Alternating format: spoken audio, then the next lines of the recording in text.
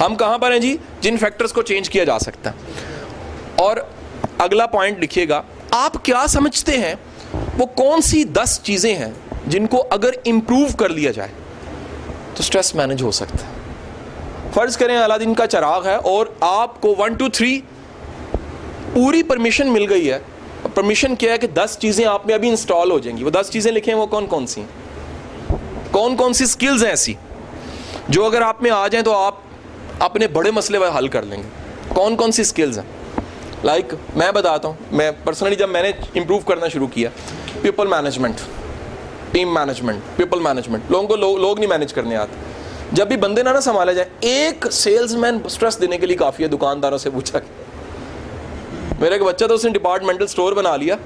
Juice जब बिकता था ना, जूस, तो कंप्लेन बाद में आती थी, कस्टमर आके कहता था जूस पूरा नहीं है, अभी वो थोड़ा सा निकाला है, ख़त्म हो गया, ग्लास में डाला आधा निकला। तो रिसर्च की पता लगा वहाँ पर एक सेल्समैन था जिसके पास टीका था, इंजेक्शन जूस निकाल लेता था, चुप करके बैठ के पी लेता था। देखे टीके डॉक्टर साहब कहाँ कहाँ इस्तेमाल होते। हम समझते हैं बंदे को बेहोश करने के लिए, लगाने के लिए, वो टीका जूस को लगाया और बड़स काम हो गया। एक स्ट्रेस, एक बंदा काफ़ी है। इदारा चला रहे हैं आप भी, मैं भी, कहीं एक बंदा काफ़ी है। 3 दिन की नींदें उड़ गई, बंदा भाग गया जी, साथ बच्चे भी ले गया। आइडिया मेरा था, चुरा किसी ने लिया। काम मैं करना चाहता हूं, कर कोई रहा। क्या नॉट जी, है कि नहीं है जी? अब जो चीजें 10 पैदा की जाएं जिनसे स्ट्रेस खत्म हो जाए, वो क्या क्या लिखिए जो 1 2 3 4 5। लाइक इसमें इमोशनल मैनेजमेंट हो सकती है, टाइम मैनेजमेंट की वजह से स्ट्रेस आती है। जिनके पास स्किल नहीं है वक्त को मैनेज करने की, उनके पास स्ट्रेस आती है। बिहेवियर को हमने, अच्छा इसे कहते हैं हैबिट मेकिंग्स। हैबिट्स हमारी ऐसी नहीं होती, हमारी आते हैं ऐसी होती है जिनकी वजह से स्ट्रेस आती। हम लोग हर्ट करते हैं और फिर दुआ मांगते हैं, या अल्लाह मैं हर्ट ना हुआ। हम इज्जत करते नहीं है, हमें आदत ही नहीं होती किसी की इज्जत करने की। फिर एक दिन हमारी कमाल की बिस्ती होती है, स्ट्रेस आती है, हम कहते हैं यार ये क्या बात हुई, मेरे साथ क्यों, हालांकि रिस्पेक्ट देने से आती। आप एक बात याद रखिएगा, जितनी ये जुमला लिख लें, सुन लें, भूल जाएं, जैसे भी मुनासिब समझे रख लें, कहीं जितनी वैल्यूज है ना वो बिल्ड करने से आपका ओरा पॉजिटिव हो जाता है। फिर चाहते ना चाहते लोग दूर या पास आपके हिसाब से ही आते हैं। अंडरस्टैंड नॉट जी? फिर कॉन्शियस एफर्ट नहीं करनी पड़ती अच्छे बंदों के लिए, आप मकनातीस बन जाते हो। अच्छे बंदे खुद आते हैं। हर बंदा आपकी उस टेरिटरी में एंट्री नहीं हो सकता। कई बंदों को वैसी वहशत आती है, कहते हैं यार ये बंदे से दूर रहो। वजह क्या है? बंदा बुरा नहीं है, वो कुछ नहीं है, आपका ओरा इतना ज़बरदस्त है, वो कहेगा यार इसकी जेब काटने का नुकसान है, नहीं मिलेगा कुछ भी। Can not. सो ये 10 स्किल्स, लाइक एक बड़ी इंपॉर्टेंट चीज़, अपने काम को सीखो जो काम कर रहे हो। हमें अपना काम नहीं आता। मैंने देखा है, मैंने अक्सर बताता हूँ, मैंने सारे हेडमास्टर पढ़ाए, पूरे पंजाब के हेडमास्टर पढ़ाए, हर हेडमास्टर मेरे से पढ़ा, कहीं पर तैनात है लेकिन पढ़ा मेरे से। मैंने देखा है उस हेडमास्टर के पास स्ट्रेस ज़्यादा होती है जिसके पास स्किल नहीं है स्कूल को मैनेज करने की। जब भी मैनेजमेंट की स्किल कम होएगी ना, अपने काम को मैनेज करने की स्ट्रेस आएगी। मेरी ज़िंदगी में सबसे ज़्यादा स्ट्रेस 20 साल की उम्र में थी। कैसे थी? काम भाई 700 बंदों का इदारा में चला रहा था, उम्र थोड़ी थी। उस स्ट्रेस की वजह से मेटाबॉलिज्म मुतासिर हो जाता, कभी कोई कभी कोई कभी कोई। मुझे आज भी याद है कि मेरे फादर मुझे एक अच्छे कंसल्टेंट के पास लेकर गए। जब उसने मेरे से बातचीत शुरू की ना, मुझे आज भी एक बड़ी इंटरेस्टिंग चीज़ बताऊं, तवज्जो बहुत बड़ा इलाज होती है। उसने पहला काम क्या किया, अपना फ़ोन उठा के रखा, मोबाइल बंद किया, कुंडी लगाई, अपने पीए को उसने पहले कह दिया कि अंदर जब तक मैं ना कहूँ ना। मुझे लगा पता नहीं मैं वीवीआईपी हूँ, है कि नहीं है जी? इतनी तवज्जो। उसके बाद सारी गुफ्तगू सुनने के बाद उसने मेरे फादर को एक बात कही। उसने कहा जी अपने मुंडे नू समझा लो, एनू समझाना बहुत अच्छा आंदा। टीचर था ना, समझाना बहुत अच्छा आंदा। 700 बच्चों नू पढ़ांदा दी उम्र 20 साल हैगी। एनू को या अपना काम छोटा कर ले या अपनी हिम्मत वड्डी कर ले। खुदा की कसम, कमरे से बाहर पाँव रखते मैं ठीक हो चुका था। दवाई वाली पर्ची मैंने फाड़ दी, मुझे समझ आ गई काम तो मैंने कम नहीं करना हिम्मत बड़ी कर लेनी है। जब भी आप अपने काम को सही तरह सीखते हो ना, स्ट्रेस वैसे ही कम हो जाती है। फिर काम मज़ा देने लग पड़ता है। भाई किसी को गाड़ी नहीं चलानी आती तो स्ट्रेस आएगी, ये चलानी आती है तो स्ट्रेस आएगी। चलानी आती है तो एंजॉय करेगा, फिर ड्राइव करके एंजॉय करेगा, लेकिन चलानी नहीं आती तो क्या होगा, स्ट्रेस आएगी, बल्कि उसकी वजह से कईयों को आएगी। बड़े लोगों को ज़िंदगी नहीं गुजारनी आती, उनके साथ जितने लोग जुड़े होते हैं उनकी शामत आई होती है कि नहीं है? शामत आई होती है। बेड़ा गर्क सबका होता जा रहा है। कैसे होता जा रहा है कि भाई ड्राइव उसको नहीं करना आता, बाकियों का बेड़ा गर्क हो गया, है कि नहीं है? कितने कुचले गए, कितने रोंदे गए, कितने मारे गए, कितने जख्मी हो गए, कितने जो उनसे प्लस्तर चढ़ा के फिर रहे हैं। हुआ क्या है, कहते ये नाल दिन गड्डी नहीं चलानी आती। ओके ना, 110%। लेकिन साथ वाला जो उनसे और पर्सनल लाइफ में या अपनी अज़दवाजी ज़िंदगी में तो कॉमन मसला ना, ये अज़दवाजी ज़िंदगियों में मैंने ये कॉमन मसला देखा है कि बाज़ वक़्त एक पार्टनर ऐसा होता है जो बंदे का बेड़ा गर्क कर देता है। मेरे पास एक काउंसलिंग केस में बंदा आया तो वो उसने शायद फिजिकली कोई कदी चपेट लगा दी होगी। मैं उसको ज़ाती तौर पे जानता था, इंतहाई कूल इंसान, बिल्कुल ठंडे दिमाग दिल का बंदा। मैंने उसे बिठा के कहा कि भाई ये कहता है शाह साहब एक बात कहूँ। मैं कहा हाँ। कहते यार ऐसी कम बख्त है ये, मेरे जिंदगी में कभी कमीनगी नहीं जागी, इसने जगा दी है। तो बाज़-औक़ात बंदा कमीना हो जाता है यार, बंदा अच्छा खासा बंदा है कि नहीं है जी, मुन्ना भाई वाला ना, है कि नहीं है जी। तो एक कई बंदे आपके अंदर से स्ट्रेस जगा देते हैं, आपका ईवल पार्ट जगा देते हैं। याद रखिएगा, एक बड़ा अहम नुक्ता बता रहा हूँ, हर बंदे में थोड़ा सा पागलपन होता है, हर बंदे में थोड़ा सा पागलपन होता है, हर बंदा थोड़ा सा एब्नॉर्मल जरूर होता है, हर बंदा, पैगंबर रसूल के अलावा थोड़ा सा हिस्सा उसका जो है ना वो ऐसा होता है। हर एक बंदे का एक ऐसा जात का कॉर्नर होता है जो दिखाने के काबिल नहीं होता, है ना जी। मसलन आप में से हर बंदा, बमा मैं, हर बंदे का एक हिस्सा ऐसा है जिसको अगर वो सोचे भी तो उसको शर्म आती। अंडरस्टैंड नॉट जी? होता है ना जी। याद आया ना जी? मुझे आया, मैंने साथ ही कहा नहीं नहीं नहीं, मैंने शर्मा गया, मैं नहीं नहीं अंदर है बेटा, बेटर है। ओके नॉट जी। और वक्त के साथ साथ जैसे जैसे इल्म बड़े, समझ बड़े अच्छे लोग जिंदगी में, वो और पीछे जाता जाए। अल्लाह का करम ही होता है कि अल्लाह आपके गंदे वाले सेक्शन को, कॉर्नर को ना छुपा दे कहीं, दफना दे कहीं, आपको इतना अच्छा बना दे कि आप उस तक पहुंच ही ना पाए, चाहते ना चाहते वो आए ही ना। कुछ भी हो जाए आपको नहीं यार वो नहीं निकाल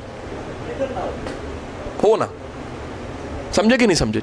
सो पता लगा कि कुछ स्किल्स ऐसी हैं अगर वो आ जाएं तो हम क्या करते हैं, उन स्किल्स की वजह से क्या होता है, स्ट्रेस कम हो जाती है। Okay not? Economy management, finance में, पैसा कमाने के बारे में कहते हैं, पैसा कमाना आसान है, संभालना बड़ा मुश्किल है। सीखें, रिसोर्स मैनेजमेंट सीखें, ऑफिस मैनेजमेंट के कोर्स होते हैं यार, ये भी कोई सिखाए ना, कोई गुरु ढूंढे ना ऐसा। ओके नॉट जी। मेरे एक दोस्त हैं बड़े अच्छे बिजनेसमैन, उन्हें मुर्शद कहता हूँ प्यार से, बड़े लाडले दोस्त हैं मेरे। मुर्शद उन्हें इसलिए कहता हूँ, मैंने बिजनेस की बेशुमार चीज़ें उनसे सीखी। मैं उन जैसा, वो कहते हैं मेरे जैसा बिजनेसमैन बन जा। मैं कहता हूँ यार मैं सारी एनर्जी बिजनेस में नहीं डाल सकता, I want to enjoy my life, काम मुझे हाईजैक नहीं कर सकता, मैं उतना कमाना चाहता अच्छी ज़िंदगी गुजरे, आपकी तरह नहीं हो सकता। लेकिन ज़िंदगी के बेशुमार बिजनेस के गट्स उनसे मैंने सीखी। समझ आई कि नहीं आई बात? तो भाई अगला पॉइंट, ज़िंदगी में सीखने के सोर्स बढ़ाओ। वो लाजमी नहीं है पीरो मुर्शदी कोई हो, कई तरह के लोग मिल जाते हैं। मैंने कैदी से बड़ा कुछ सीखा, जेल में इंटरव्यू लिया करता था जाके, एक कैदी के साथ मैंने 3 घंटे गुजारे। ओ हो क्या लर्निंग थी।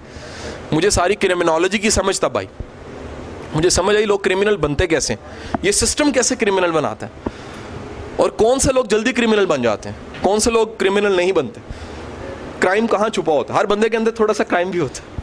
लें जी आगे, एक स्किल और रह गई, वो स्किल है उस स्किल को कहते हैं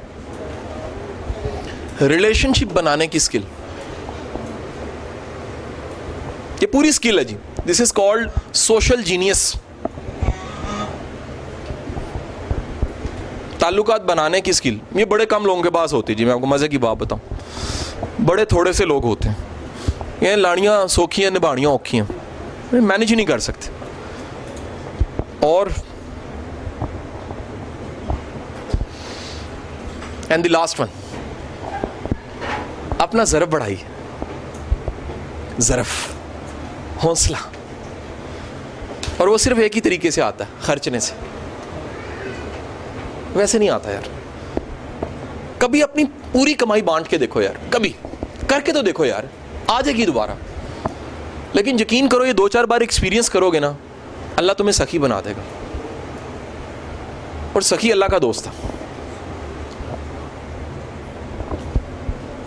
कंजूस इंसान अपनी स्ट्रेस मैनेज नहीं कर सकता, बड़ा अहम नुक्ता।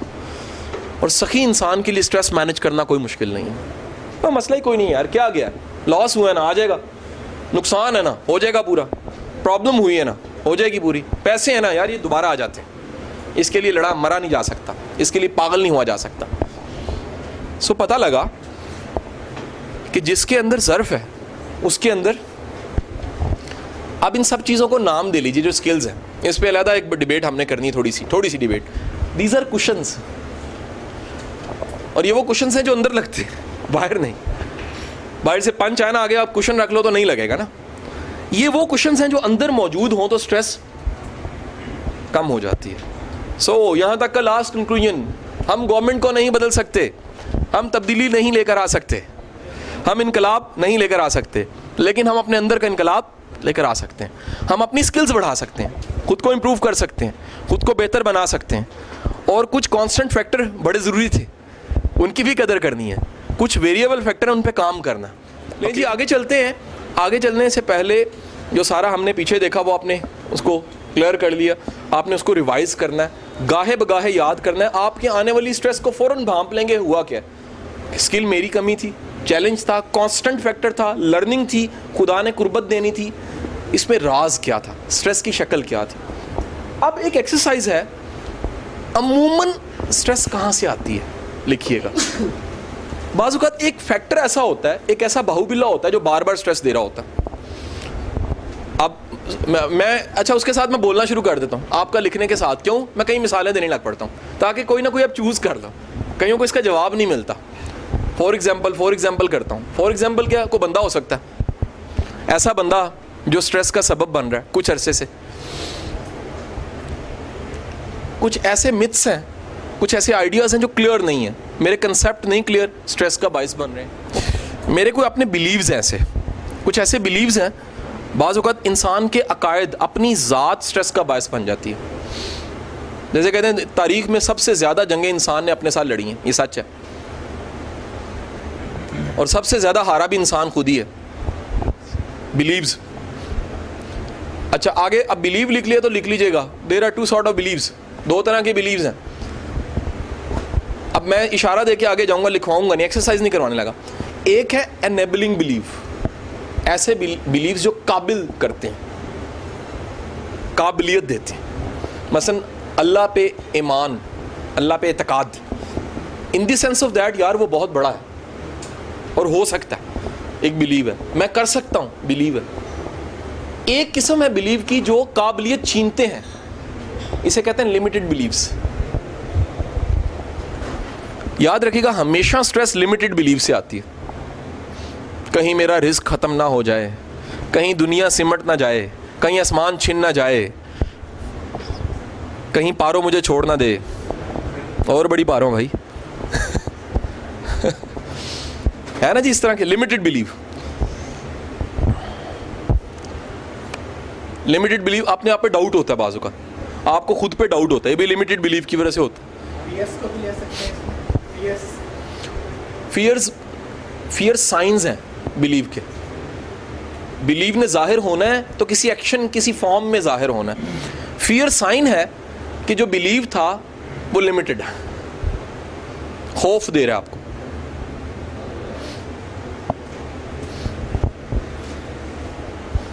अच्छा, अब कभी ये काम कीजिए कि जो चीज़ स्ट्रेस दे रही है, बार बार दे रही है, या इस वक्त के हालातों वाक़यात में वो स्ट्रेस का सबब बनी हुई है, कभी उसका ऑपरेशन कीजिए, ढूंढिए असल में है क्या। मैंने क्या कहा? Operate it. इसको ज़रा ऑपरेट करके देखें। तिया पांचा करे अंदर से निकलता क्या? क्या मेरी ज़ात का बिलीव निकलता है? क्या कांस्टेंट फैक्टर निकलता है? क्या नेचर सिखाना चाहती है? क्या मुमकिन है मेरे ज़रिए इस बंदे का ऑपरेशन है? क्या इसके ज़रिए मेरा ऑपरेशन है? क्या कुछ तकमील बाकी है? मुझे वो आज भी वाक़या याद है। एक बड़े शानदार डॉक्टर साहब हैं मियाँ हॉस्पिटल में, कभी पीटीवी पे आते थे, खालिद जमील नाम है उनका।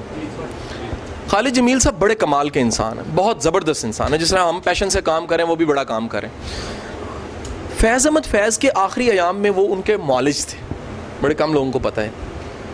वो कहते हैं जब फैज़ का आखिरी दिन था, फैज़ साहब ने, जब मैं मिल के जाने लगा, मुझे था कि शायद ये मेरी अब आखिरी मुलाकात है, मुझे लगा कि आखिरी मुलाकात। तो इशारे से फैज़ साहब ने वापस बुला के कान पास करने को कहा और एक शेर सुनाया। वो शेर का मफहूम ये था कि वो ये समझती रही या रहा कि मुझे उससे मोहब्बत है। अपनी ही तकमील कर रहा था मैं। इंसान बेशुमार जगह पे अपनी तकमील कर रहा होता है। लग रहा होता है मोहब्बत है, लग रहा होता है नौकरी है, लग रहा होता है काम है, लग रहा होता है यार बिजनेस है, लग रहा होता है कोई कंसर्न है, लग रहा होता है बड़ी जॉब है जी, लग रहा होता है बड़ा खुदाई काम है, हालांकि तकमील अपनी हो रही होती है। अंडरस्टैंड नॉट जी? सो वो जो स्ट्रेस है जो आजकल मैंने कहा जिसको मैनेज करना है, ज़रा उसको ऑपरेशन कीजिए। वो है क्या? कहीं तकमील है आपकी? उसकी जड़ क्या है? उसकी रूट्स क्या हैं? वो कहाँ से आई? और फिर थोड़ा कॉन्शियस वर्किंग कीजिए कभी किसी स्ट्रेस के एजेंडे पे कि यार ये स्ट्रेस है, जिन्होंने ये फेस किया उन्होंने क्या क्या किया पॉजिटिव में। लोग इस स्ट्रेस को कैसे कैसे मैनेज करते हैं। अंडरस्टैंड नॉट जी? मसलन किसी का हार्ट की बड़ी सर्जरी होनी हो ना, वो अगर 2-3 ऐसे लोगों से मिले जिनकी हुई है और वो गाइड करें, बताएं, थोड़ा सा पैम्पर करें, थोड़ा सा जहन बनाएं कि यार ये होता है, नॉर्मल है, बाद में बंदा ठीक हो जाता है कि नहीं है? दिल का ऑपरेशन ही ना, बंदा दिल देने से बच जाता है, तो ये तो छोटा काम है। तो वो बंदा जोन सा वो नॉर्मल हो जाता है, स्ट्रेस कम हो जाती है उसकी। तो आप अपनी स्ट्रेस को लेकर, मुझे शानदार वाक़या लगता है सदारता का, गोदम के पास एक औरत आई। उस औरत ने कहा कि मेरा जवान बेटा था वो मर गया, मुझे बड़ी तकलीफ़ है, मेरी इस तकलीफ़ को कम कर दो किसी तरह। सदारता ने एक मिट्टी का मार्ट दिया, बर्तन दिया और कहा कि पूरा शहर पड़ा हुआ है और जाओ उस घर से दाने लेकर आना जहां कभी मौत नहीं हुई। कई दिनों के बाद वो वापस आई, बर्तन खाली था। उसने कहा एक भी घर ऐसा नहीं मिला। कहता है then say about your pain, what you say about your pain? No pain now. क्यों? कहता है दूसरों के दुख देख के मेरा दुख खत्म हो गया। तो कभी यार अपना दुख बहुत बड़ा लगे ना, तो मेरा फार्मूला आजमा के देखो, किसी दुख वाले का दुख देखो, आपको अपना दुख छोटा लगेगा। यही वजह कि अस्पताल की इमरजेंसी बड़ा कुछ सिखाती है, यही वजह कब्रिस्तान बड़ा कुछ सिखाता है, यही वजह कि हवालात बड़ा कुछ सिखाती है। हवालात, जेल नहीं।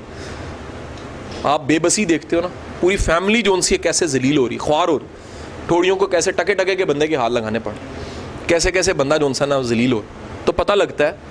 सो लोगों की मजबूरियाँ देख के अपनी पेन या स्ट्रेस का लेवल वैसे ही, बल्कि बसा औकात शेख सादी के बकोल के जा रहे थे, पाँव में जूती नहीं थी, गिला किया कि मालिक तेरा बंदा हूँ, तेरा नाम लेता हूँ, पाँव में जूती नहीं। आगे देखा एक बंदा है जिसके पाँव ही नहीं है, सजदे में गिर गए और शुक्र अदा किया, मालिक तेरा शुक्र है, मेरी स्ट्रेस तो ये बन रही थी, मेरा तो शुक्र बनता था, स्ट्रेस शुक्र बनता था, स्ट्रेस लेनी नहीं बनती थी। सो कभी नोट कीजिएगा वो स्ट्रेस जो आपको आई हुई है, उसके बाद ऑपरेशन करें, पता लगेगा यार ये कोई स्ट्रेस ही नहीं है। Okay not? अब एक नुक्ता लिख लीजिएगा, कुछ भी ऐसा कीजिए कि स्ट्रेस छोटी हो जाए, हिम्मत बड़ी हो जाए। कुछ अभी एक्टिविटीज तो कराऊंगा, लेकिन अपनी स्ट्रेस को किसी भी सोर्स से छोटा करके देखें।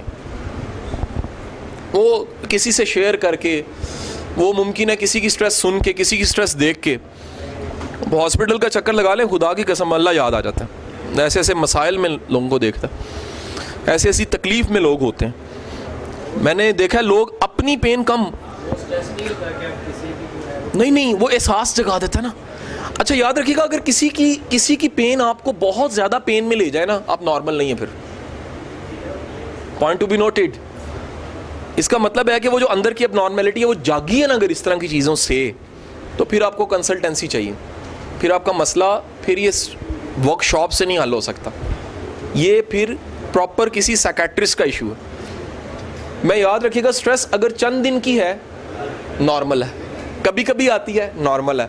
स्ट्रेस अगर आके जाती नहीं है ना और अपना इख्तियार ख़त्म हो जाता है, आप कहते हो मेरा इख्तियार ख़त्म हो गया कोचिंग से, समझाने से, काउंसलिंग से, तो फिर यू नीड अ साइकोलॉजिस्ट।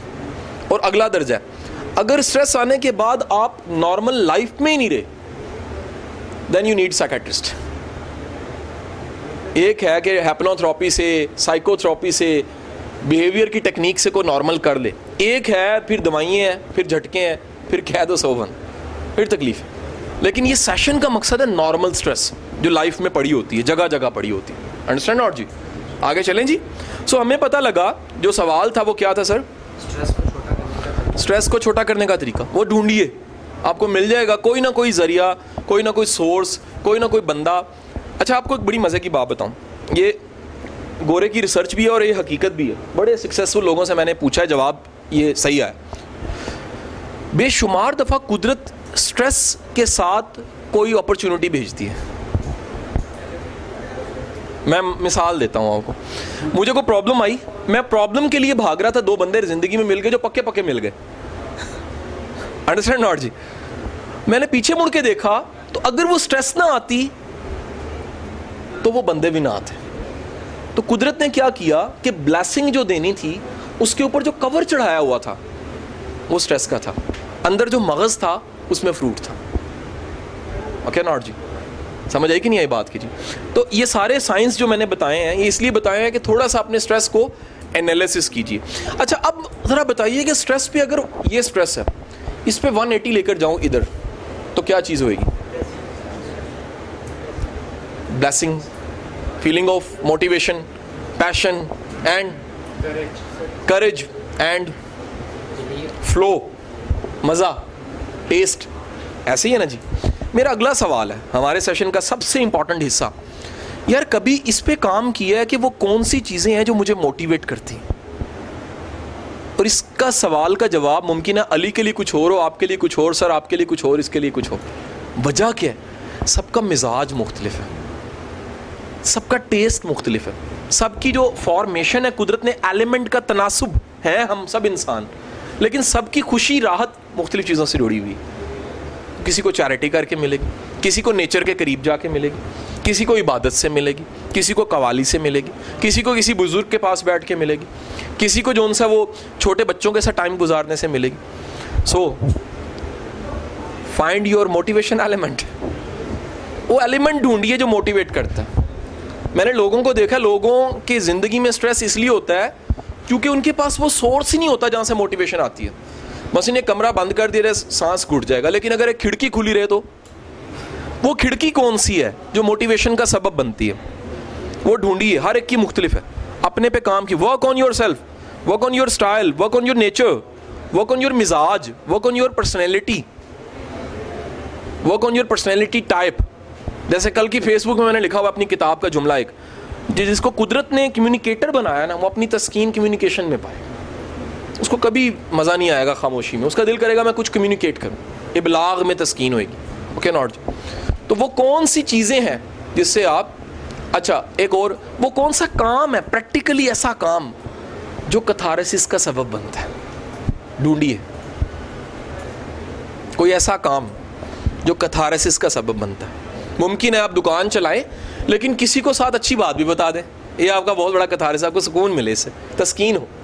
मसलन मैं पढ़ाता था वही फिजिक्स, केमिस्ट्री, मैथ, सारा कुछ, लेकिन मैंने कहा लाइफ स्किल्स भी पढ़ानी। ये मेरा क्या था?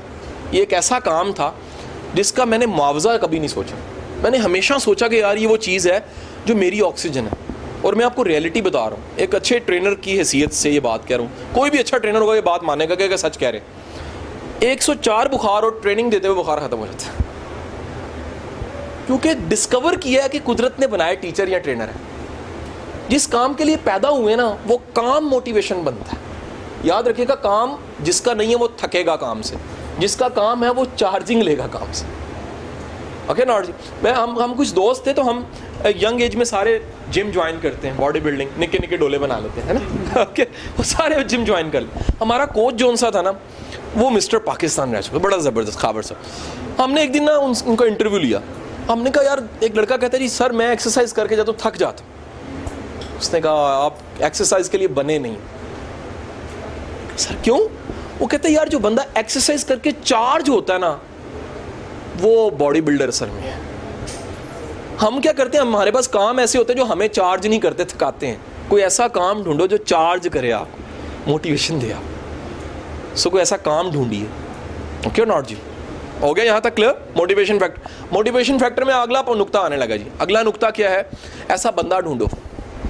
अच्छा, ये लाजिम नहीं वो ट्रेनर हो। अच्छा, हमने जब भी बंदा कहना होता है ज़हन में आता है ट्रेनर। मैं क्लियर आपको बता दूं, मेरी ज़िंदगी में बेशुमार ऐसे लोग हैं जो मेरी मोटिवेशन का सबब बनते हैं। They are not trainer, they are not teacher even. अब उनका खलूस है, उनका बेलोस होना है, उनकी पर्सनालिटी की क्लैरिटी है। यार कोई आपने वो मूवी देखी है इंग्लिश विंग्लिश?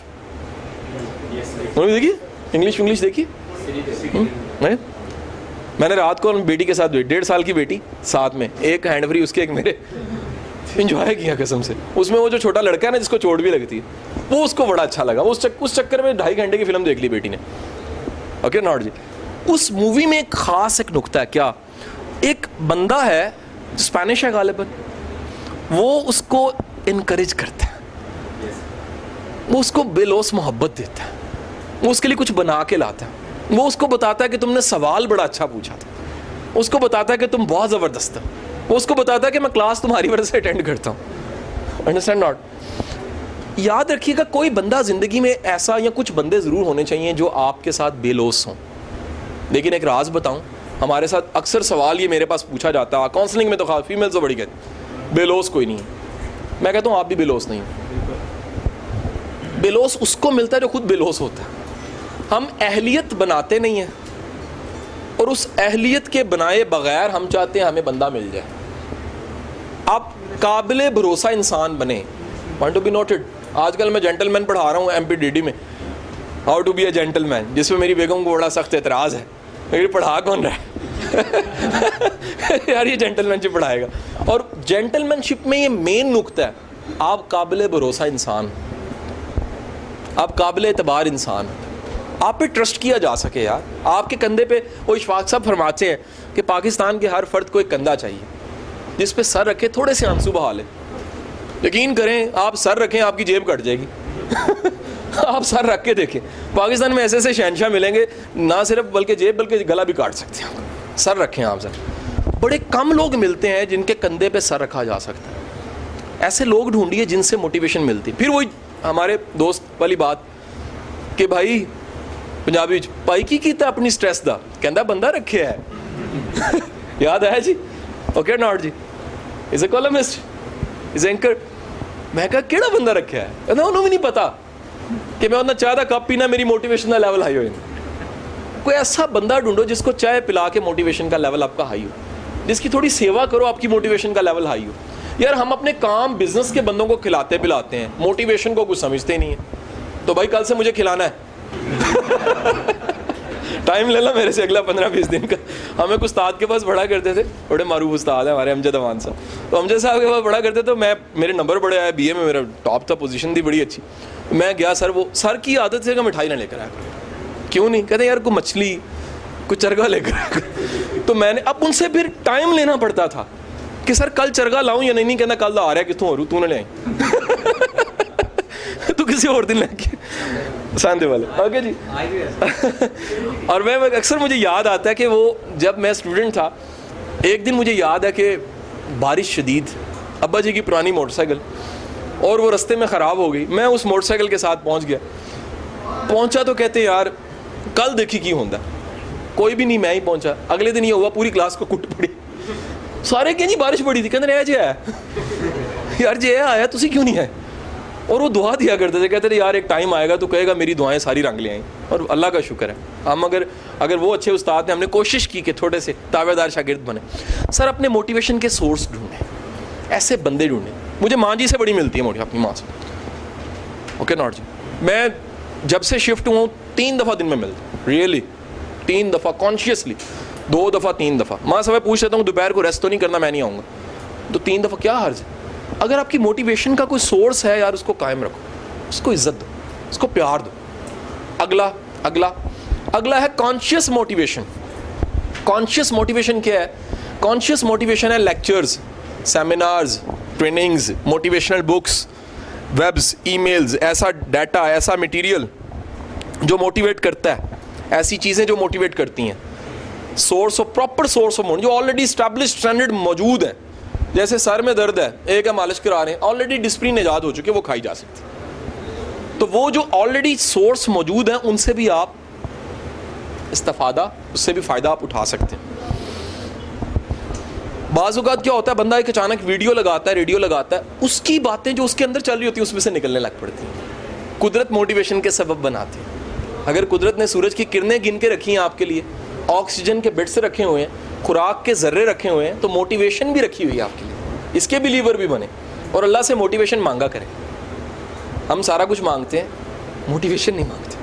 मोटिवेशन मांगा करें, फिर मोटिवेशन के हवाले से बंदा कंसर्न रहता है, फिर सोर्स को पहचान लेता है कि ये मेरी मोटिवेशन का सबब है। आगे चलें जी, आगे चलें, थोड़ा सा मूव करें आगे।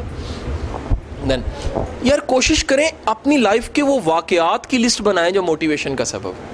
हम माजी में से बुरे बुरे घिसे पिटे करेले ख़राब चीज़ें, मिर्चें, वो चीज़ें बड़ी याद होती हैं। हमें कभी वो चीज़ याद नहीं होती जो हमें मोटिवेशन दी थी जिस चीज़ ने। कभी लिस्ट बनाएं और उसको लिस्ट को ना पढ़ें, उसको तस्वुरात में कभी फिल्म की शक्ल में चलाएं। सब बी वेरी अलर्ट अबाउट जो लोग मोटिवेशन छीनते हैं, बड़े अलर्ट हो जाओ उनके बारे में। अपना इम्यून पैदा करें यार जो आपको ना आपकी मोटिवेशन छीनते, क्योंकि याद रखिएगा मोटिवेशन वो कुशन है जिसने स्ट्रेस को मैनेज करना। स्ट्रेस कभी डायरेक्ट मैनेज नहीं हो सकती, अगर मोटिवेशन हो तो स्ट्रेस मैनेज हो जाती है। तो वो लोग जो मोटिवेशन छीन लेते हैं क्रिटिसाइज करके, तनकीद करके, वो लोग ज़रा लिस्ट बना के रख लें, इनसे कभी नया आइडिया शेयर नहीं करना, इनसे कभी जो सा वो नई बात नहीं करनी। कई लोग एक्सपर्ट होते हैं, वो कीड़ा निकालने के एक्सपर्ट होते हैं। जो मोटिवेशन छीनता है उससे बचें। मोटिवेशन को बिल्कुल ऐसे ही बचाना पड़ता है जैसे अंधेरी रात आंधी में एक चिराग को बचाना पड़ता है, दोनों हाथों से। अपनी मोटिवेशन के चिराग को बुझने ना देगा। और आपको मेरी एक रिक्वेस्ट है कि उस बंदे को रिक्वेस्ट या सख्ती से कह देंगे प्लीज नो, इस मौजू पे बात नहीं होएगी, हमें जरूरत नहीं होती। आपको पता है गोरा किताब लिखता है हाउ टू से नो, हम सारी जिंदगी यस यस यस कबूल है यस सारे एंटी मोटिवेशन सोर्स ले आते हैं जिंदगी में। हम कभी नहीं सोचते कि यार जिस चीज को हम यस यस यस यस करी जा रहे हैं, उस यस के चक्कर में क्या क्या आ गया, मुरव्वत में मारे गए, होता है ना जी, मुरव्वत में मारे गए। तो जिंदगी में नो कहनी सीखे। से नो टू व्हाट जो मोटिवेटर नहीं है, से नो टू व्हाट जो उम्मीद छीनता है, उसे नो कहनी है। कोशिश करनी है ऐसे इवेंट से, वाकयात से कॉन्शियसली बचना है जिससे मोटिवेशन छीने।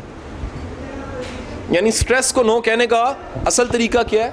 मोटिवेशन को नो, मोटिवेशन को यस कहें, जो सोर्स हैं छीनने वाले उनको नो कह दें। नेक्स्ट, वो जो मैंने बताया था बड़ा एक इंपॉर्टेंट पार्ट, कि देखा गया है, रिसर्च ये बताती है कि स्ट्रेस मैनेजमेंट उसकी बड़ी अच्छी होती है जिसके पास सेल्फ एक्चुअलाइजेशन होती है। सब work on yourself, discover yourself. अपने अंदर झाती मारो, अपनी तलाश शुरू करो आज से, अपने आप को ढूंढो। जरा मुझे बताइएगा कि सोक्रेटिस के पास, सुकरात के पास बंदा जाता है, गाली निकालता है, मुंह हंसने लग पड़ता है। दूसरा बंदा कहता है यार तुझे गुस्सा नहीं आया? कहता है जो ये कह रहा है वो गलत कह रहा है, मैं वो नहीं हूं। सर ये सुकरात कह सकता है, आप मैं नहीं कह सकते। हम तो उड़ा देंगे उसको, हमारा स्ट्रेस का लेवल इतना हाई होएगा हम गोली मार देंगे। लेकिन जिसने खुद को तलाश किया हुआ है, आप जरा सुन लीजिएगा, जितनी ज्यादा सेल्फ डिस्कवरी होएगी उतनी कम स्ट्रेस होएगी। सेल्फ डिस्कवरी का प्रोपोर्शन, रिलेशन है आपस में, किसके साथ? स्ट्रेस के साथ। जितना अच्छा खुद को समझते हो, जितना अच्छा खुद को जज करते हो, जितना अच्छा अपने आप को भांपते हो, जितना अच्छा अपने आप को समझते हो, जितना अच्छा अपने आप का अंदाजा, अपना भाव लगाना सीखो यार, अपना भाव लगाना सीखो।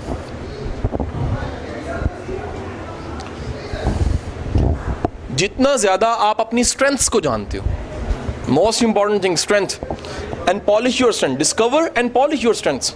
अपनी स्ट्रेंथ्स को निकालिए भी और ज़्यादा आप अपने मिजाज आशना है। हमें दूसरों की मिजाज की पड़ी होती है, अपने मिजाज से आशना नहीं होता। अब सवाल आने लगे हैं कुछ जिनको आपने इनके जवाब ढूंढने हैं।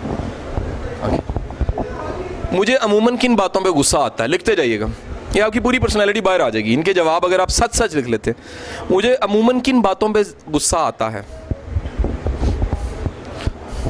अगला सवाल है, मैं अनकॉन्शियसली ज्यादातर क्या सोच रहा होता हूं, दिमाग में चलता क्या रहता है। मैंने अपनी पर्सनैलिटी ग्रूमिंग या अपनी ज़ात की बेहतरी के लिए कभी कोई कोर्स अटेंड किया है, ज्वाइन किया है।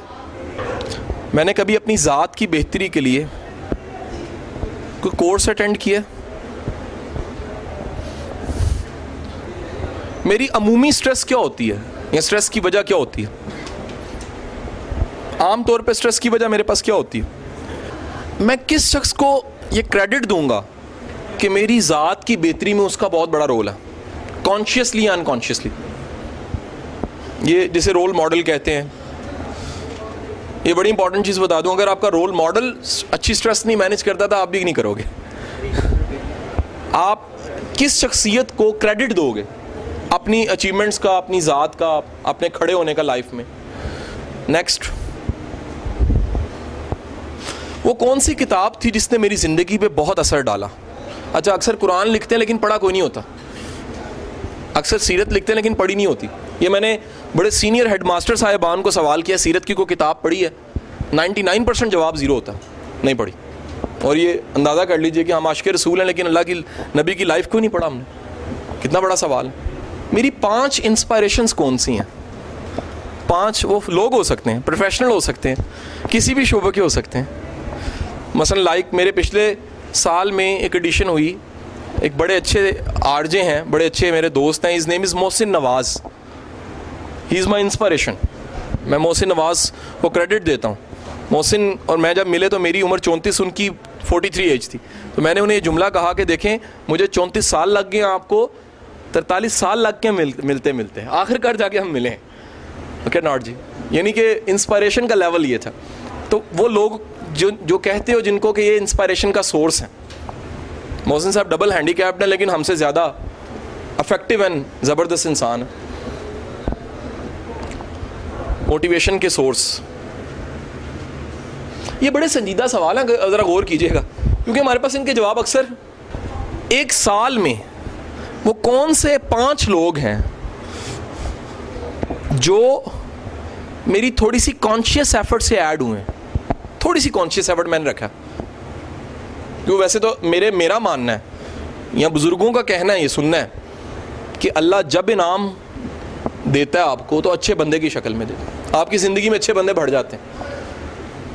मैंने बड़े उजड़ते लोगों को देखा है, जवाल पजीर लोगों को देखा है, उसकी वजह देखी है, उनके इर्द गिर्द को पत्थर होता है डूबने वाला, वो भी डूब जाते हैं साथ। मैंने बड़े लोगों को तरते देखा है, उसकी वजह साथ कोई ऐसा बंदा होता है जो उड़ता है, वो भी उड़ा देता है इनको। कि नॉट जी, इसीलिए कहते हैं जवाली से कभी ताल्लुक़ ना रखें।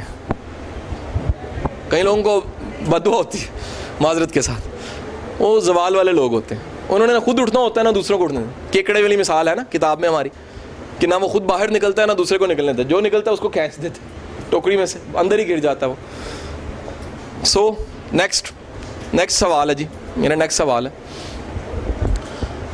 रात सोने से पहले जब सोने का वक्त आता है तो मैं ज्यादातर क्या सोच रहा होता हूँ। अनकॉन्शियसली सोचता है, आपको पता है ये वाहिद टाइम है जिसपे बंदा अनकॉन्शियसली सोचता है। अनकॉन्शियसली क्या सोच रहा होता हूँ। और इसके बिल्कुल साथ सवाल है, सुबह उठ के अनकॉन्शियसली मैं क्या सोचता हूँ। ज्यादातर एक्सेप्शन डेज आर देयर, कि मतलब कोई किसी मेहमान ने आना तो अलग है सोच, वो आएगी, पेपर है, टास्क है, नॉर्मली क्या सोच होती है। अगला सवाल बड़ा पर्सनल और अजीब सा सवाल है, मैं आखिरी बार दिल से कब रोया था, और कंडीशन साथ है तन्हाई में, आखिरी बार कब रोया था। अगला सवाल, ये सारे पर्सनल है जी, आपने पर्सनल रखने सवाल। ये मैंने आखिरी, मेरी याददाश्त में मैंने कौन सा ऐसा बेलोस काम किया था जिसमें मुझे 1% क्रेडिट नहीं मिलना था, शुक्रिया भी नहीं मिला, और मैंने किया कॉन्शियसली? कौन सा ऐसा काम किया जिससे मुझे कोई क्रेडिट नहीं मिलना था लेकिन मैंने किसी के लिए? अगला सवाल भी बड़ा डिफरेंट है। सवाल है, मैं लास्ट अगर याद करूं, टाइम एंड स्पेस से कब आउट हुआ? टाइम एंड स्पेस से आउट होने का एक्सपीरियंस। इसका मतलब है मेरे पे ज़माने की कैद ख़त्म हो गई, मैं आज़ाद हो गया। म्यूज़िक में हो सकता है, नेकी में हो सकता है, किसी की कंपनी में हो सकता है, सफ़र में हो सकता है, ट्रैवलिंग में। आपको तो ताज़ा ताज़ा हुआ ट्रैवलिंग में, नेचर वाले एरियाज़ में जो बंदा टाइम एंड स्पेस से आउट, दिन गुजरने का पता नहीं लगता। कोई वो सारे आपने पैटर्न्स तोड़े हैं। याद रखिएगा, उस बंदे की स्ट्रेस मैनेज होती है जो पैटर्न तोड़ता है। वही एक ही दिन, वही सुबह नाश्ता, वही दोपहर का खाना, वही सारा कुछ, वही जो एकदम तोड़ता है ना सारी रूटीन को, वो नॉर्मल हो सकता है। इसे कहते हैं कभी कभी भाग जाना चाहिए, रूटीन को 100% तोड़ देना चाहिए, मोबाइल स्विच ऑफ कर देना चाहिए, टोटली बंद करें, आज़ाद हो जाए। कभी करें, मैं नहीं कहता फ्रिक्वेंट करें, नहीं तो है ना पक्का पक्का बंद करके तुसी को जी सर ने किया सी मैं कोई काम नहीं करना। ओके नॉट जी। नेक्स्ट एंड लास्ट मेरा स्ट्रेस के बारे में, अपनी ज़िंदगी की स्ट्रेस जो आती है उसके बारे में मेरी राय क्या है? मेरी स्ट्रेस के बारे में ये बड़ी इंपॉर्टेंट राय है। ये राय बताती है कि आपकी स्ट्रेस मैनेजेबल भी है कि मैनेजेबल नहीं है। Your opinion about stress, your stress. कई लोगों का मानना होता है नहीं ये मैनेज नहीं हो सकता, माना फिर वर्कशॉप सारी गई, फिर 100 नुक्ते जिनसे वो गए। लेकिन अगर आपका मानना है कि यार ये एक फैक्टर है, ये ऐसा फैक्टर है जो, जैसे पूरी वर्कशॉप मैंने अपने स्ट्रेस के बारे में अपने आइडियाज़ आपके सामने रख दी जर्नलाइज करके। आपके आइडियाज़ क्या हैं स्ट्रेस के बारे में? क्या नॉट जी। एक सवाल और भूल गया था मैं। कोई ऐसा बंदा जो कभी बहुत बुरा लगता था लेकिन वक्त ने साबित किया कि यार वो तो काबिल रहम था, या पता लगा कि उसको मैं बुरा समझता था। कि ज़िंदगी के मानी बदलता है भाई। ये बताता है कि ज़िंदगी वही नहीं है जिसको तुम देख रहे हो, डेफिनेशन सिर्फ वही नहीं है जो आपने डिफाइन किया, चीज़ें वही नहीं है जो हैं, उसके अलावा भी हैं। सीन वो नहीं है जो पर्दे पे दिख रहा है, सीन पीछे भी बन रहा है। कैनवस वो नहीं है जो आप देख रहे हो, कैनवस उसके अलावा। ये सवाल लिख लिए जी। अच्छा, मेरा आपको सजेशन है, इन सवालों के जवाब ज़रूर तलाश कीजिए। अब अगला काम बता रहा हूँ, क्योंकि वर्कशॉप थी। इन सवालों के जब जवाब तलाश करोगे ना, तो 1 महीने के बाद इन सवालों को दोबारा लिख के जवाब लिखने, आपके जवाबों में तब्दीली आने लग पड़ेगी। और अगर आपने पर्सनल डेवलपमेंट देखनी ना अपनी, तो एग्जैक्ट 1 साल के बाद इन्हीं सवालों को रख के जवाब लिखिएगा। 1 साल के बाद इन्हीं सवालों के जवाब लोगे तो वो जवाब टोटली बदल चुके होंगे। क्यों बदल चुके होंगे? Because you are now conscious about the persons. कौन सा बंदा ऐड हो रहा है, कौन सा बंदा माइनस हो रहा है, किस बंदे के साथ कुदरत ने ब्लेसिंग जोड़ी है, किस बंदे के साथ कुछ नहीं है, कौन सा बंदा खज्जल करने वाला है, कौन सा बंदा नवाजने वाला है। कुदरत कैसे ब्लेस कर रही है, कैसे ब्लेसिंग्स भेज रही है। पहले से कौन कौन सी स्ट्रेस थी जो मैंने मैनेज करनी शुरू कर दी, पहले चीज़ों को मैं कैसे लेता था, अब मैं कैसे लेने लग पड़ा हूँ। सो नतीजा ये कि यही सवाल, इनके जवाब अगर मुख्तलिफ होने लग पड़े हैं तो मुख्तसर ये है कि स्ट्रेस मैनेज होने लग पड़ी है। क्योंकि याद रखिएगा, इकबाल की शायरी का बड़ा हिस्सा फ़ारसी में, और उस बड़े हिस्से में प्यामे मशरिक में एक बड़ा खूबसूरत शेर है जिसका मफहूम मुझे याद, जिसके साथ मैं गुफ्तगू का इख्तिताम करता हूँ, सवाल जवाब की तरफ चला जाऊँ। इकबाल कहता है पत्थर नहीं बदलता इसलिए उसका नसीब नहीं बदलता। पत्थर नहीं बदलता इसलिए उसका नसीब नहीं बदलता। सिर्फ इंसान बदलते हैं इसलिए बदलने वाला उनका नसीब बदलता है। ओके जी, अंडरस्टैंड जी। इसको सारे को रिवाइज करना पड़ेगा, हमने यहाँ जाना नहीं है। पूरे सारी तरतीब से रिवाइज कीजिएगा ताकि सेट पैटर्न में सवाल आए, नहीं तो आप निकल जाएंगे कहीं और सवालों में भी। और वो 15 मिनट तफक्कुर के हों, गौर व फिक्र के हों, अपनी ज़ात को समझने के हों, पूरे दिन की फ़िल्म को रिवाइंड करने के हों, वो अपना एनालिसिस करने के हों, वो थोड़ा सा अपने आप पे तनकीद करने के हों, वो थोड़ा सा तंज करने के भी हों, थोड़ा सा क्रिटिक करें कभी अपने आप में। अगर आप समझते हैं आप परफेक्ट ही हैं तो फिर इम्प्रूवमेंट का चांस कोई नहीं है।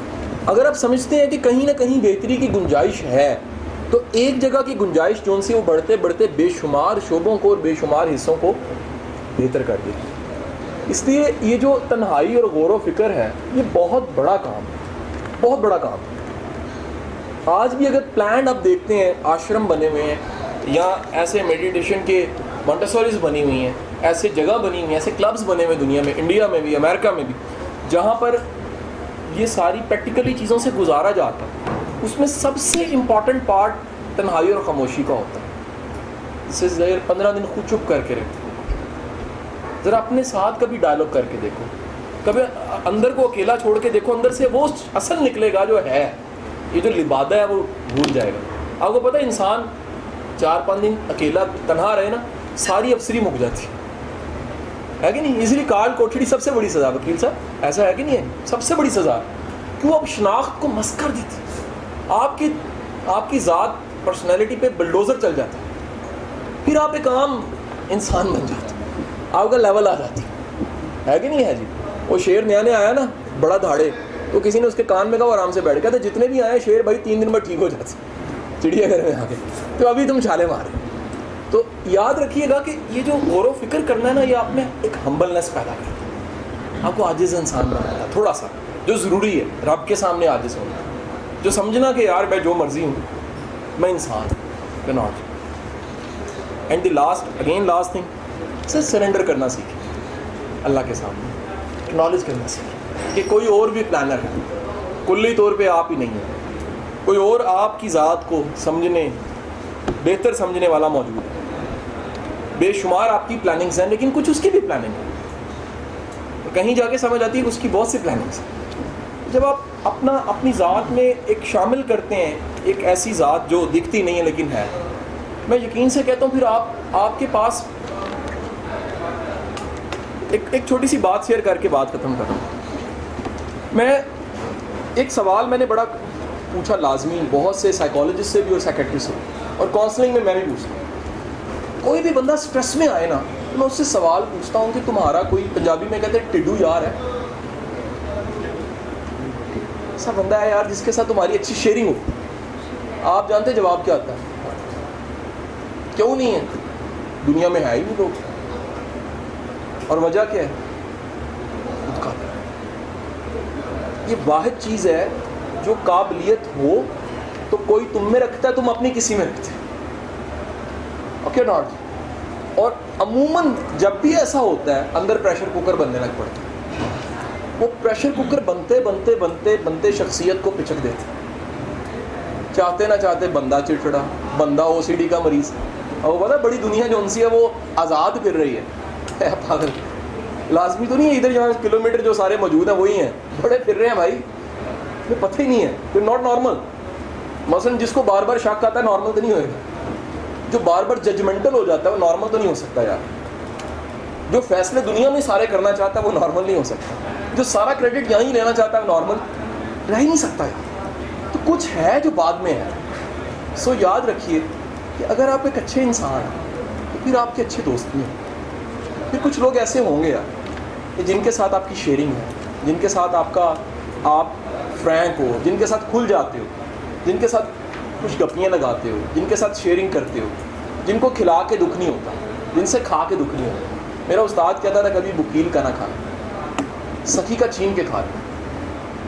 और मैं क्यों? कहते हैं वकील का हज़म ही नहीं होगा यार, वो बुखल से खिला रहा है। सखी यार छीनोगे भी तब भी दुआ देगा। अपनी ज़िंदगी में आपको अच्छा नहीं मिलता ना भाई, अच्छे बनो फिर अच्छा भी मिल जाएगा। आप अच्छे हो, अच्छे मिलने शुरू हो जाए। और ये तो आज कंफर्म 4 किताबें तरतीब में पढ़ी है ना, the secret, the power, the magic and the hero. आप फ्लो देखें, आपको पता लगता है। अगर उन्होंने रिसर्च करके, साइंटिफिक रिसर्च मेहनत करके बता दिया कि बंदे की जैसी शुआएं होती हैं सारी दुनिया उसको वैसी दिखती है। सेल्समैन को भेजा जजीरे पे, जाके देख के वो बूट बिकेंगे नहीं, कहता यार कोई जूती नहीं पहनता कोई नहीं बिकेंगे। दूसरा भेजा, कहता बहुत बिकेंगे क्योंकि पहनता कोई नहीं है, वहाँ बिकेंगी जूती। एक ही बंदे का जाविया नज़र एक बनता है, दूसरे का जाविया नज़र बदल जाता है क्योंकि बंदा बदल जाता है, निगाह बदले नज़ारा बदल जाता है। तो सर जब तक आप अपना जाविया नज़र नहीं बदलते, ये सारे नज़ारे आपको बुरे लगते, इसमें किसी चीज़ में मुस्बत पहलू नहीं, हर जगह गुमराही दिखी। कुछ बेहतर देखना है तो उस ऐनक को उतारिए जो माजी से कब से पुरानी लगी हुई है और घिस भी गई, रंग भी काला, काम की भी नहीं, उसको बदलिए। उसका रंग बदलेगा, ये दुनिया बदलेगी। आपका बहुत बहुत शुक्रिया जी। बहुत नवाज।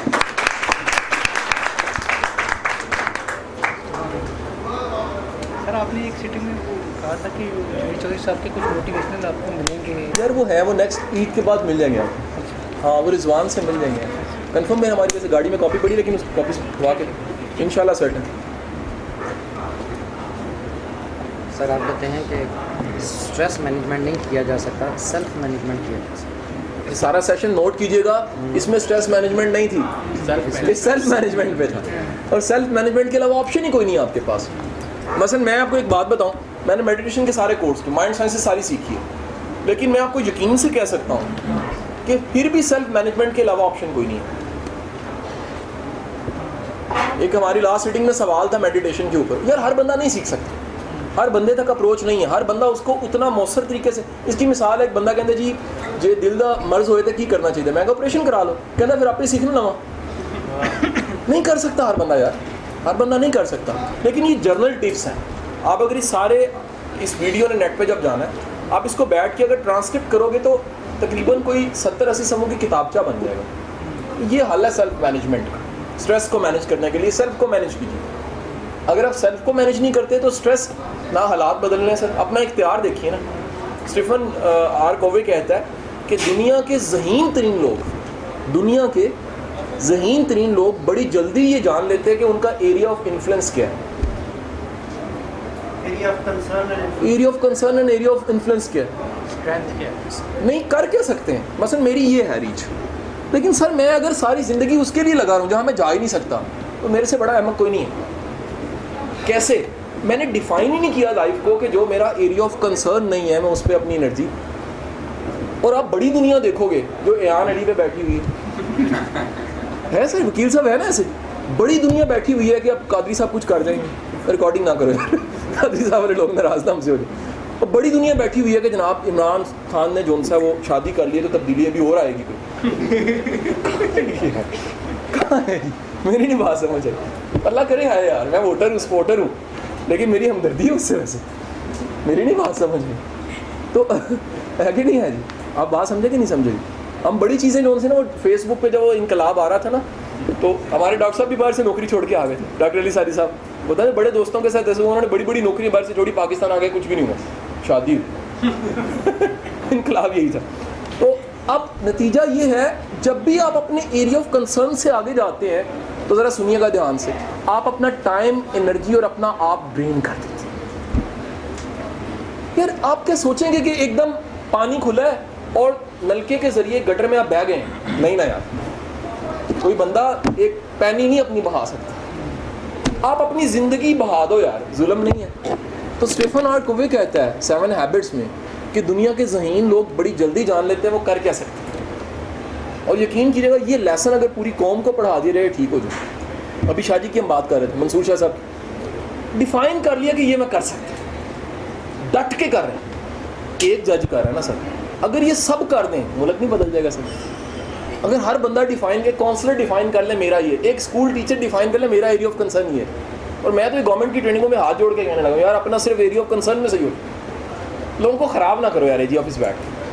मैं आपको नहीं, मैंने कहा आप उधर बैठ, मेरी बात नहीं समझे यार। कम से कम अपना एरिया ऑफ कंसर्न में राइट काम, सही काम तो करो, अपने काम को इबादत बना के तो देखो यार।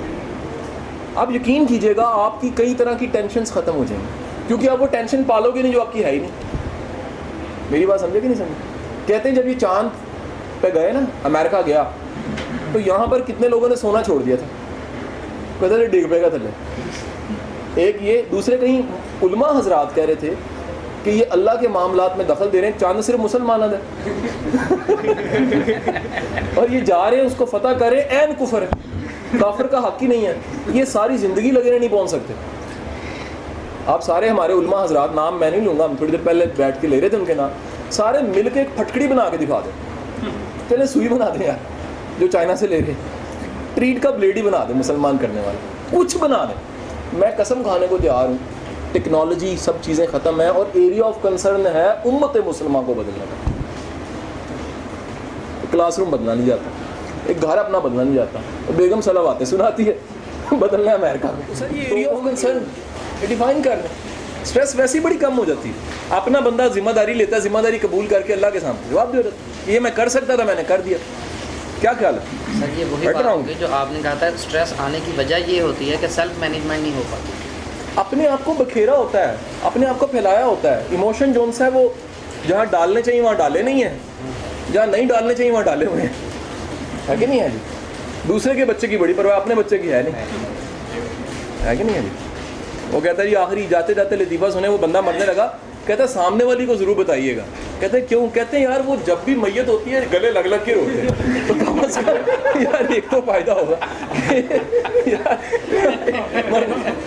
तो हुज़ूर वाला ज़िंदगी में ना अपनी जिम्मेदारियाँ कबूल कीजिए, अपनी जिम्मेदारियाँ डिफ़ाइन कीजिए। आपकी स्ट्रेस वैसे ही, अल्लाह ब्लेस यू जी, अल्लाह आपको स्ट्रेस से निजात दे, प्रोडक्टिव स्ट्रेस दे। और आपको मेरी दुआ, दिल से दुआ है, आपके ज़रिए किसी को स्ट्रेस ना मिले, आपके ज़रिए खुशी मिले, आसानी मिले। और अगर आप स्ट्रेस देने वाले नहीं हैं, मेरा यकीन है इस खलूस की वजह से अल्लाह आपकी स्ट्रेस वैसे ही कम कर देगा। बहुत मेहरबानी आपकी, बहुत